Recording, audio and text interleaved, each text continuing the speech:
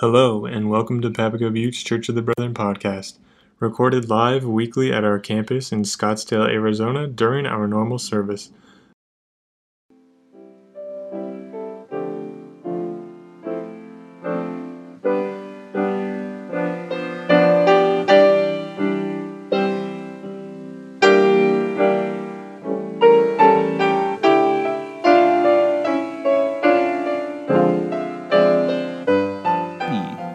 Hello and good morning again. My name is John Shub, and I am happy to be preaching with you this morning. Hopefully you've known by this point, kind of learned about me, that I'm a big movie fan, love watching movies, and when I enjoy a movie, I love just researching about it, reading articles about it, watching videos about it, because like a movie you see on the screen, and there's all this stuff that goes into making a movie, and there's all this stuff that like happens during a movie. I love kind of learning about like storytelling and all the subtle stuff that happens in movies. Because a good director, a good crew, is not just telling the story, but they'll be using different angles, different colors, different costumes, different shadows, all kinds of stuff to help like move the story along. Like little subtle things that if you study films, you kind of like learn about these things, and then there are people like me that like don't understand that world. And then when I read a good article, I'm like, oh, like I didn't realize that that's why they were doing that. And it just helps to bring the movie, it makes me appreciate the movie all the more so. And then when I'm able to watch it again, I'm able to pick up on these little things. I'm like, okay, I see where they're going now. I mean, I already saw the movie, I know where they're going, but those things help me appreciate the movie all the more so. And when you study like storytelling, books, movies, all that kind of stuff, there are often certain like arcs that exist, certain tropes that exist that many films, many books use. One common one is the idea of a savior-like figure. The idea of a Christ-like figure, of a Messiah type of figure. That there's a figure that comes along in the course of the film, they rise and they save the day. This is like the Messiah figure. And a lot of times what filmmakers will do, what storytellers will do, we'll have these like parallels, these kind of symbolic things that kind of say like, this is the Jesus figure of the film. To be clear, they're not Jesus, they're just like, this is the Messiah figure, so we're going to kind of have some allusions, some parallels to Jesus. Maybe the character's initials are JC. In the Terminator series, John Connor is the hero of that. He's the Christ figure. JC is a subtle nod to him being the Messiah figure. Maybe that figure is killed and then miraculously brought back to life, like Neo from The Matrix. Neo is the one. He's kind of like the Jesus figure of that film. All kinds of things like this that exist. So the character is the savior of the story, and thus there's some loose parallels that are presented that kind of mimic and are related to Jesus. Kind of threw out a couple examples. I have one up here on the screen. We're going to talk about this guy for a second. We're going to talk about RoboCop. And RoboCop is a Christ-like figure in his film. If you're like, I've never seen RoboCop, it's a late 80s action movie, very violent, but it takes place in the near future in Detroit. And there's before he's a RoboCop, he's a regular beat cop, and he's violently murdered by a gang, but then miraculously resurrected, and he ends up being the savior of the film. And so there's this obvious connection with him being resurrected as symbolic of him being a Jesus-like figure. But there's a few more subtle moments that happen in the film. There's actually a scene when he's being killed that his hand is like violently shot off, and that's supposed to be like his hand being nailed to the cross. And then towards the end of the film, he's actually like walking in this factory, and there's like this water on the ground, and just for like 2 seconds, it looks like he's walking over water, which is something that Jesus is famously known for. And so if you watch RoboCop just kind of at a casual glance, it's easy to miss those connections, but once you know it's there, you can't help but see it. And so RoboCop. So we're in the midst of our Advent sermon series. We're looking at the prophets that Matthew references in his birth story of Jesus. And so we heard from Matthew earlier with Diana, and one of the prophets that is quoted during that text is Hosea, Hosea 11, 1 through 11. And so the reason I'm bringing up all like this stuff about like allegory and allusions and subtleties and things like that is that the Gospel of Matthew has all this amazing theology that he's presenting in a very subtle way. And it's very easy to miss some of the things that he does at first glance. And so I grew up in the church. I grew up reading the Bible all the time. I had read the birth story of Jesus like thousands of times. And some of the stuff we're going to talk about today, I just completely missed out on all the readings I had done, and just all the time and experience that I had with the Gospel of Matthew. There's a lot of stuff going on I just completely missed out on. And then once I learned about it as I grew older and kind of studied the Bible more, it blew my mind, and it just changed how I understood how Matthew talks about Jesus. And so that's what we're going to talk about today. I'm very excited to dive into the interplay between Hosea and Matthew and what he has to say about Jesus. So we'll pray and we'll get started. So please pray with me. Lord, we are so thankful to be hearing your word today. We're so thankful for Hosea and what his word meant for his people. We're thankful for the truth of Hosea throughout the ages, how Matthew took Hosea, and we're just we pray that this morning I would indeed be able to preach and proclaim your truth from Hosea and Matthew. If I say anything that's not of you, let that be forgotten. But ultimately, we pray you'd be brought glory and honor, and we'd learn to better be your disciples because of that. Amen. All right, so Hosea, let's go into a quick overview of some of the important things about Hosea. So he's a prophet. He appears during the final days of the northern kingdom before the people were taken into captivity. We've looked at Isaiah and we've looked at Micah the last 2 weeks, and their messages were against the kings of the south. But Hosea has a word to speak against the kings of the north. Remember, there's a divided kingdom, Israel in the north, Judah in the south. So Hosea is speaking to the kings of the north. He's around for 38 years or so, 40 years or so, and very, very, very, very dark time, very, very, very tumultuous time in Israel's history. At one point during his lifetime, they had 6 kings in a 25-year span, which if you're like, is that a good thing or a bad thing? That's a very bad thing. You want your king to be around for a long time, because when you're going through a bunch of kings, that kind of shows you there's turmoil in the land. Of those 6 kings, 4 were murdered by their successors, 1 was captured in battle, and only 1 was succeeded by his son. So if you're a king during this time, there's a very good chance that someone's out to get you or you're going to die in battle during the life of Hosea. Hosea, his main claim to fame, the thing that he's most famous for, is actually found at the beginning of the book, where he's told by God to go and marry a promiscuous woman. And if you've never read Hosea, if you've never heard that before, you're like, I didn't know that was in the Bible.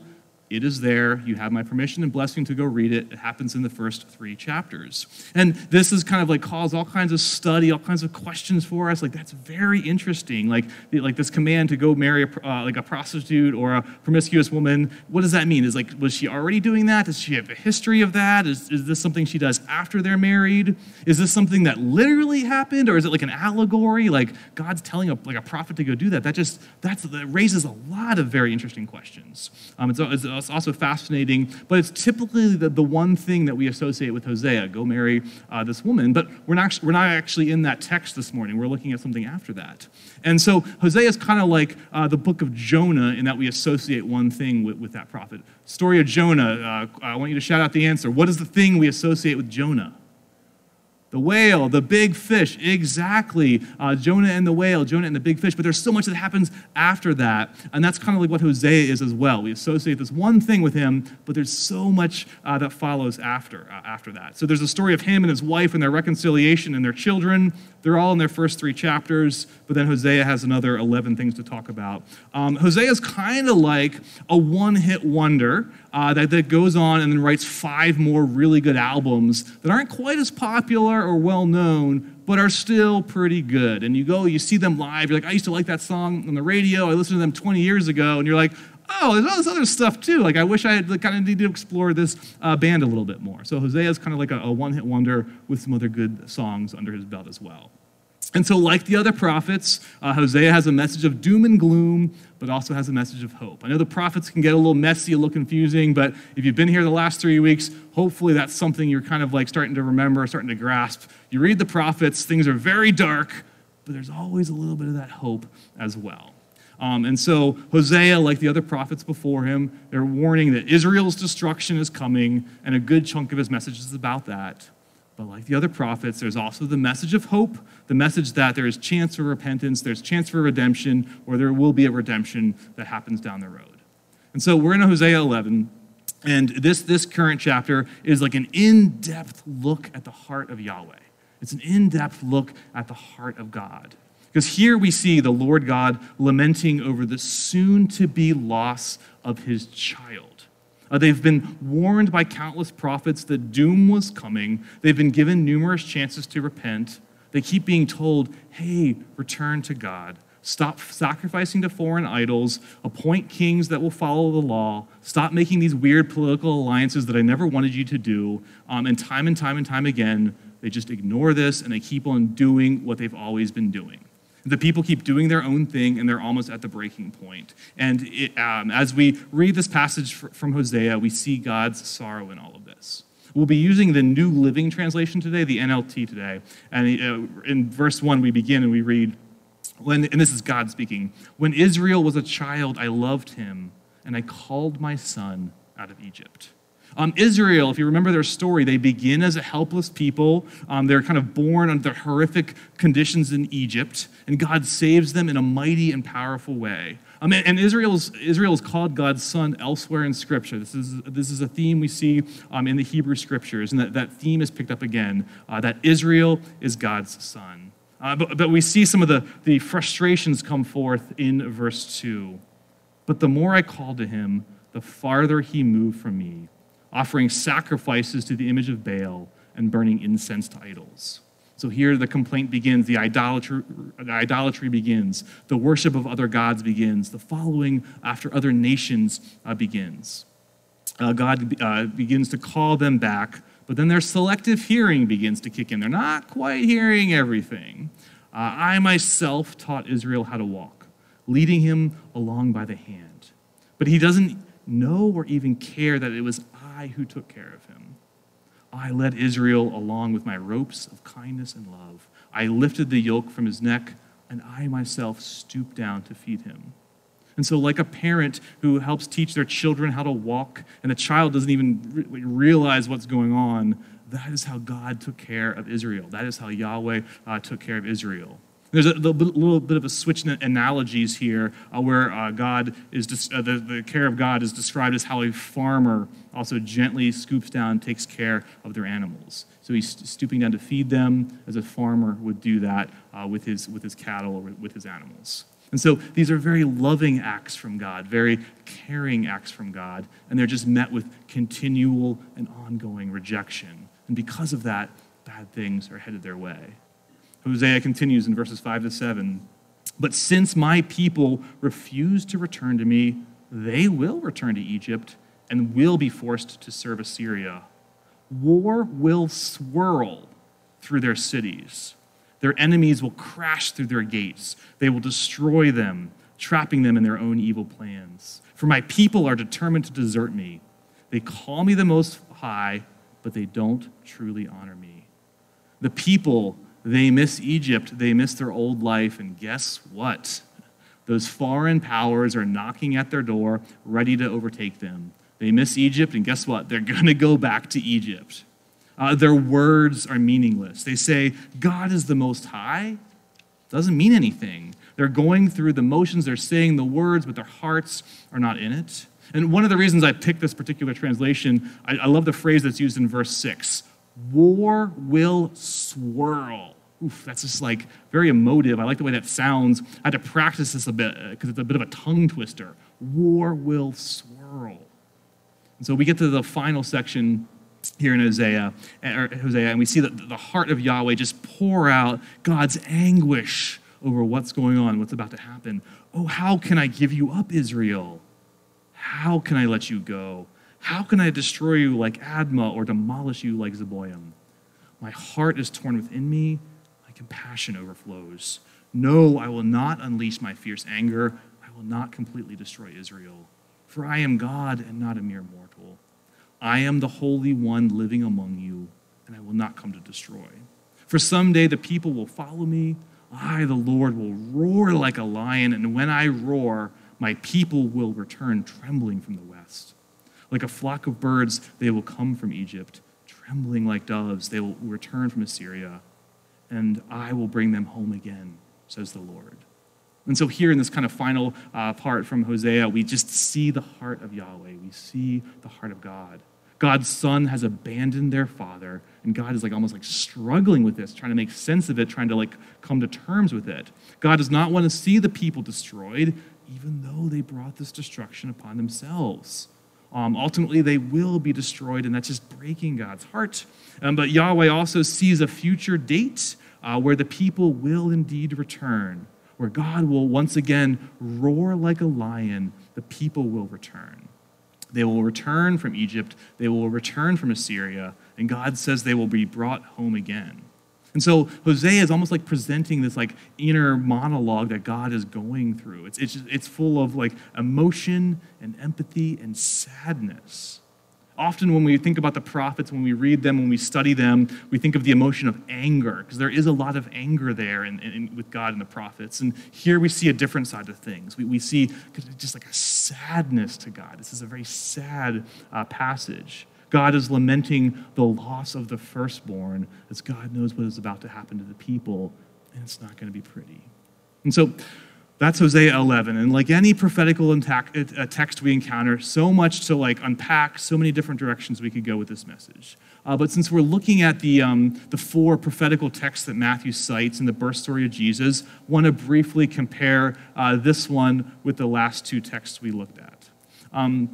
And so when we looked at the passage that Matthew cited from Isaiah, we discussed at length how that was understood just as having meaning for Isaiah's original audience and nothing else. There wasn't any kind of future understanding in that message. It was only seen as being for that people in that day in that age. And then Matthew comes along. He took that text from Isaiah and he says, you know what?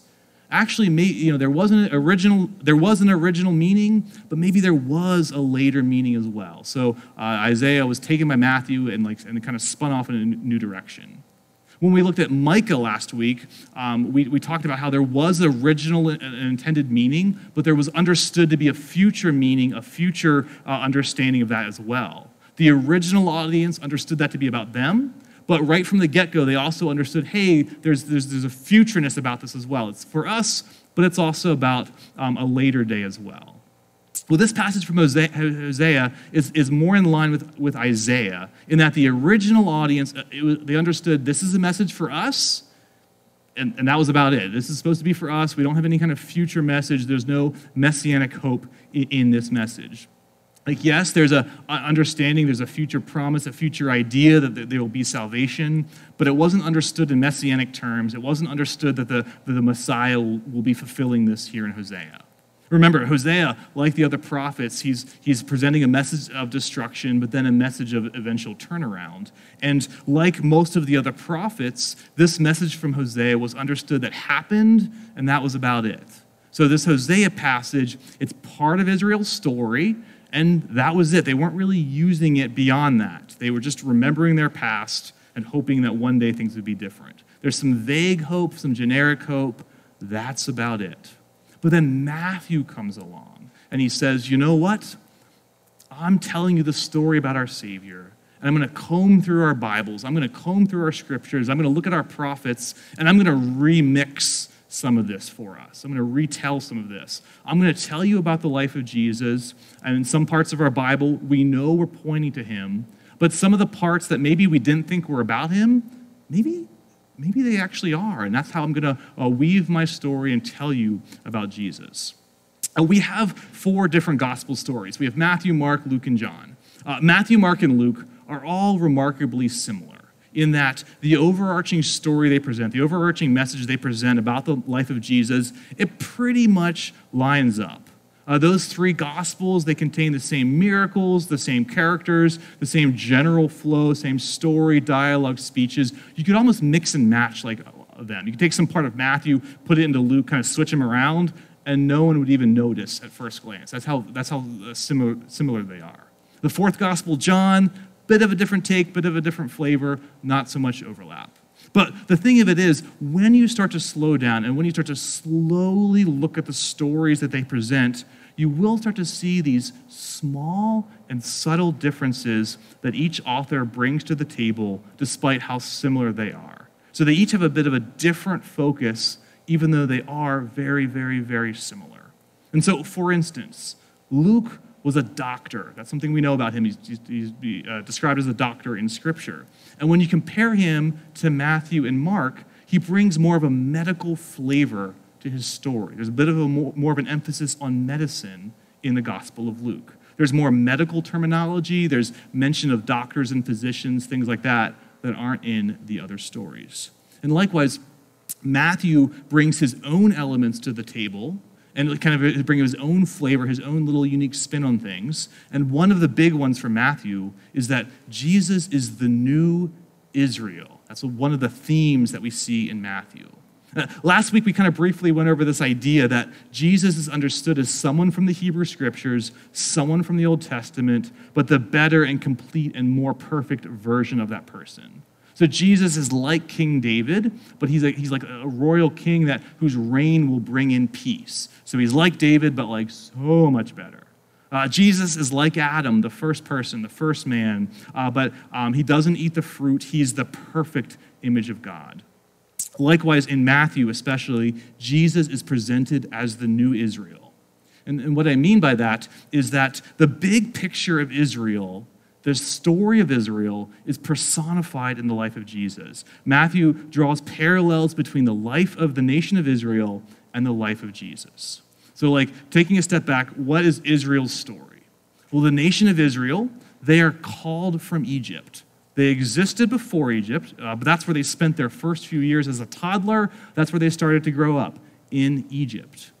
And as they leave Egypt, they pass through a body of water. They're baptized in the Red Sea. And after this, they go into the desert for a unit of 40. They go into the desert for 40 years. And we see this exact same thing mirrored in the life of Jesus. He's born, and then his family flees to Egypt. Matthew quotes from Hosea and says, "Out of Egypt I called my son." And then as Matthew begins and tells the story of Jesus, the first thing Jesus does as a grown-up when he appears on the scene is he also passes through a body of water. He's baptized by John the Baptist in the Jordan River. And then immediately after he does this, he's then led into the desert for a period of 40, not 40 years, because that would be a little crazy, 40 days. And so Matthew is being incredibly intentional with this storytelling, with this arc, with the flow, and with the details. Jesus, like Israel, is the Son of God, but a different kind, like a better Son of God, like a more complete, true, perfect Son of God. And so the original audience, they would have been reading about Jesus and thought to themselves, like, his story, man, that sounds really familiar. That sounds a lot like my story. We kind of went through these same things as well. The parallels, they're unmistakable and incredibly intentional. And this is the kind of stuff I just missed out on as a kid, and this is the stuff I love. But here's where, like, if you think this is good, this is where it gets really, really good. This is where it picks up. This is where it gets, like, crazy good. And so what happens in the desert? That's where things diverge, and that's where things get different, and this is where Matthew really drives it home. Because for Israel, when they're in the desert, things start to fall apart. They fall into idolatry, and they never really get past this. That continues, their story like kind of cycles again and again and again. It's the same thing. It's just like continual story of Israel's failure once they begin in the desert. But what does Jesus do when he is in the desert? He is tested, he is tempted by Satan 3 times. He does not give in. He succeeds. And so you're reading the story and you're like, okay, this is like Israel. You get to the desert and you're thinking like, okay, Jesus is going to fail when he gets to the desert. But that is where the pattern breaks. That is where things change. And you realize the story was the same, but now it's headed in a different and new direction. Like, what's going to happen next? This is crazy. That's where the comparison between the two sons of God diverges and sets the stage for what the new Son of God will do and what he will be like. He is the Son who will succeed, who will be obedient, who will be faithful. And we get further details into the comparison when we read about Jesus being tested by Satan 3 times. Jesus quotes from Scripture, and he quotes the same book. He quotes from Deuteronomy. He's basically quoting from the book that contains the original desert wanderings of the first Son of God. And Deuteronomy helps to outline the failing of the first son. And this new son, this perfect son, is saying, Things are different. I got this, fam. It's going to be different this time. It's going to be a lot better. I'm not going to let you down. I ain't going to fail. We got this. Things are better now. And so this familiar story, this familiar pattern of God's Son has changed as failure is no longer the pattern. It's very different and like, oh man. And so this remixed story of Israel and Hosea and the Son of God that Matthew is pulling together to present this new Son of God is setting the stage for the very good things that will follow. And so, if you've already heard about this, if you've oh, I've heard these connections, if you've heard that before, I hope you found this encouraging. I hope you found this interesting. And if you were like, I have never heard this before, that's very new to me, I hope we all have a newfound appreciation for what Matthew is doing with his story. Hope that's there's some subtle things that's very easy for us to miss, and I love stuff like this.